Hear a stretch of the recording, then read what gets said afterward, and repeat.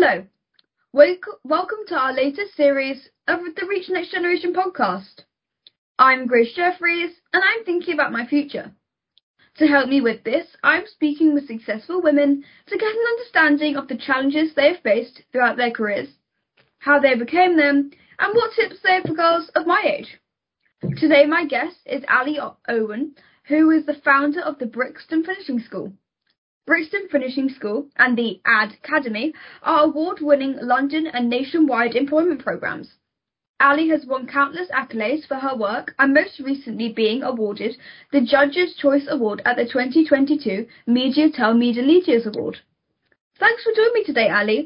Can we start by you telling us all how your career took you to the role you have today? I think that's a great place to start. I definitely haven't had a straight line career. I would say my career has been a roller coaster, if that's a good visual analogy. So I hadn't heard. So Brixton Finishing School is a training program that gets young people and women over 45 from disadvantaged and structurally excluded communities into the advertising and creative industries. So it's a not-for-profit, social purpose-driven kind of activism type role. When I was much younger, when I was my teens actually, about 13 or 14, I was very active campaigning for better political rights. I used to go on a lot of marches, so I've always had a lot of activism, but it never occurred to me I could make a job out of it. And I ended up going to uni where I studied Egyptology, again unrelated. First person in my family to go to uni. So when I left uni, we didn't really know. Well, I didn't know anything about anything really. I just arrived in London with £5, knew I could type, had to find somewhere to live and just look for work as a secretary. That was my first job. From my family, my background, even though I got a degree, we didn't really, I don't know, there seemed to be a bit of a disconnect between you got your education done, but we weren't too sure what you did next. There was no connection. So I was a secretary at a big publishing house, and there was a really good table of people that looked to be having a lot of fun, and I discovered earned more money than me, and that was the advertising table. So I chatted to my boss and got put on the advertising table, and it turned out I was quite good at persuading people to invest in things, invest in brands to invest in our publications. And that was the start of my advertising career. So I did that for about 25 years. And about 5 years ago, I got very cross about the lack of inclusion in advertising and set up Brixton Finishing School to make it more equitable for everybody. Because I'm a great believer that wherever you're from or whatever your background is, if you're talented, you should have the right to the career you want. You can, fulfill your potential in and also benefit the companies involved. Is that a good enough answer, Grace? That's a great answer. I've no idea why you were talking about your career being a roller coaster. I thought that was pretty smooth. There's lots of twists and turns along the way. For example, I've been made redundant 5 times in my life, which is quite normal for my industry. But I would always say to people, it's very depending on what career you choose, there will be jobs that aren't forever jobs. Yes. Because the markets change. So within advertising, I've had some jobs that I thought would go on forever and I've loved. And then due to circumstances beyond my control and not really due to my performance, just to do with what the markets are doing, like how much money's slushing about, unfortunately, those companies are downsized and that's quite painful. And then you have to reinvent yourselves. So I've reinvented myself probably on about 6 occasions, slightly different jobs. I've always been curious, always been upskilling and learning. And that's what's kept me in work because I'm 50 this year. And sadly, as a woman, once you get over 45, you fall off what is known as the employment cliff. A lot of people won't employ you anymore because they think you're just too old, which we all know is rubbish. Yeah. Now, I have to ask, you mentioned earlier that you did a degree in, sorry if I mess up this pronunciation, Egyptology? Egyptology, yeah. What is Egyptology? It's the best thing in the world next to Brixton Finishing School. It is the study of ancient Egypt. It's art and architecture. It's customs, especially its burial and mythology customs. And I kind of particularly focused on Egyptian art, which I became really obsessed with and I adored. And I actually won a scholarship to do a master's in it, but I couldn't afford to take the scholarship. Yeah, I owed too much money at that point to just work. Yeah. But if I had my time again and if I had a bit more money, I think I would probably have done my master's in Egyptian art. Maybe I'd be running the British Museum by now. That would have been awesome. It would be. Now, I have to ask, when you were at school, did you know what you wanted to do or be, or did that happen more later in life? All I knew, my school it was a big comprehensive. So there were over 300 kids just in my year. So it was a massive school. Where it was based, it wasn't a very aspirational area. So if you were a female, probably the things that you were most likely to be if you were clever were air hostess or secretary. Now, I knew I wasn't pretty enough to be an air hostess, so I thought secretary. But my mum and dad were very passionate about education, and my dad had gone back to school when he was 30 to get, because he left school when he was really young, and he was an engineer. And I think my first thing I wanted to be was an engineer like my dad.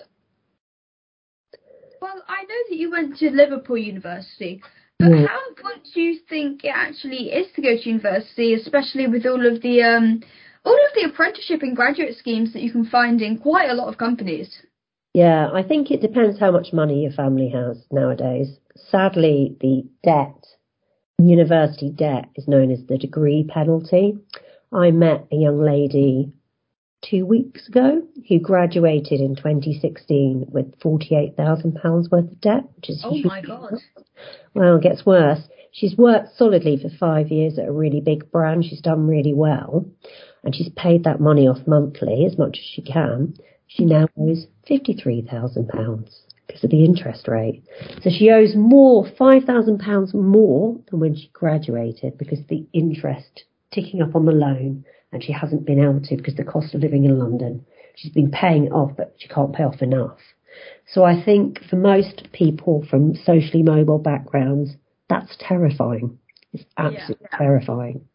And sadly, we have a system where the government has decided not to offer low interest or protected education loans. It is a higher interest rate than a mortgage. And you're asking the youngest people who would never be able to get a mortgage to take on that level of debt. I don't think that's right. So going back to your question, I would say I would hope that everybody has the right to go to university. I think realistically, with the terrifying debt penalty, we're going to end up with lots of very talented people having to find alternative routes in. There are a lot of apprenticeships. Some of them may be not that good. Some of them may be okay. And I think we need to find kind of a third way in. And we set up Brixton so you could kind of get into advertising and creativity without a degree in a really short space of time. And you could go into kind of graduate roles without a degree in quite a short space of time as well. Whereas apprenticeships take 18 months or a year, I think. Yeah. Now, there's a lot of talk about pay equality quite generally, but how well do you think women are catching up with men's salaries and getting those top jobs, especially in advertising? Oh, God. I was born before the Equal Pay Act, yeah?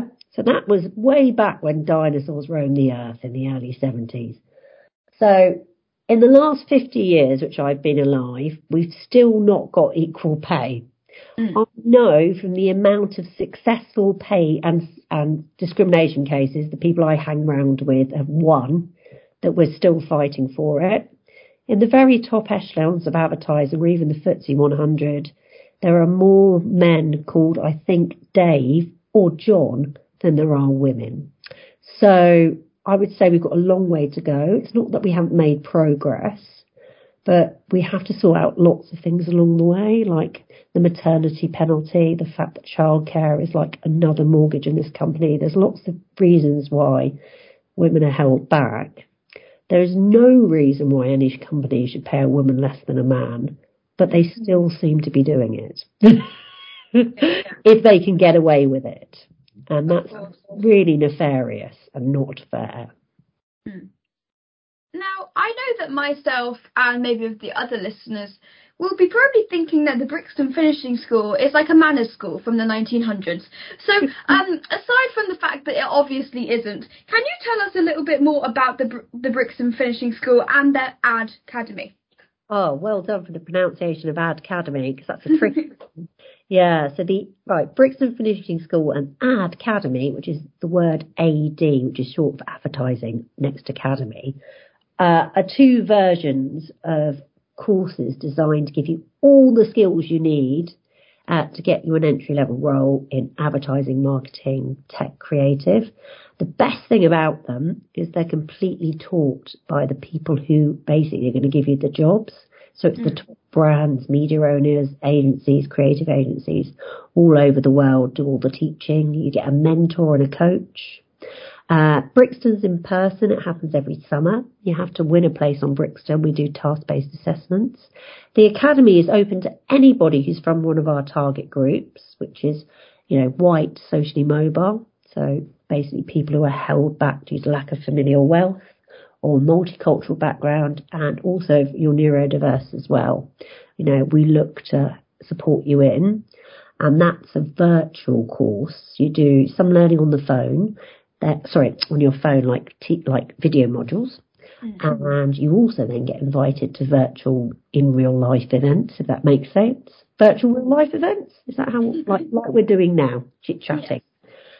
And you get to work in teams, work on briefs, and most of all, you get to pitch to employers at the end, and lots of people win jobs. So we've got hundreds of people into jobs through these programs now. And it's really important that employers make sure they're being inclusive, because diverse teams that include all of our communities, actually make more money for companies than teams that just have one kind of personality type in it. Of course. Well, I know that you are also involved in refugee action. Can you tell us a little bit about their work and how you got involved? Well, that was a couple of years ago, but I'm still very passionate about this subject. I just left my big last media job to set up Brixton. And while I was thinking about what I was going to do, I volunteered at Refugee Action, which is an incredible charity that advocates for and supports refugees who arrive in the UK. We all know from the press there can be a lot of scaremongering and negative press around who actually gets the right to claim asylum here. And also when you do get here, you don't have the right to work and you live on a very, very tiny amount of money. So it's a really tricky situation for people who are coming over, who are obviously traumatised, have spent a long time trying to get here. So it's a fantastic organisation. And I supported the digital content team, because I'd had, that's where my big experience had kind of come from, coming up with big ideas for how to engage people through stories and social. Finally, and this is a new question for all of our guests this series, and that is, if you had to, describe yourself in 3 words, what do you think they would be? I will give you a brief warning. This sounds easy, but it kind of can't be. Okay, I reckon relentless. Okay. Definitely relentless is my number one quality. Passionate. Okay. And joyful. Brilliant. I can definitely see that. Thank you. That's good. The relentless thing is really important if you're going to set up your own business, as is the joyful, because not every day is going to be a good day. Yeah. Well, I think that's a great place to leave off on today's podcast. I really enjoyed chatting with you today, Ally. Thank you so much, and I'm sure everyone listening will now be thinking about some of the choices they're about to make in their own careers. Keep listening to the Reach Next Generation podcast as I talk to many more brilliant women. And more details about us and our summits are at reachnextgeneration.com. And a big thank you to all our partners and sponsors: Ideal Standard, Barclays, St Modwen, Green King and Levi Strauss.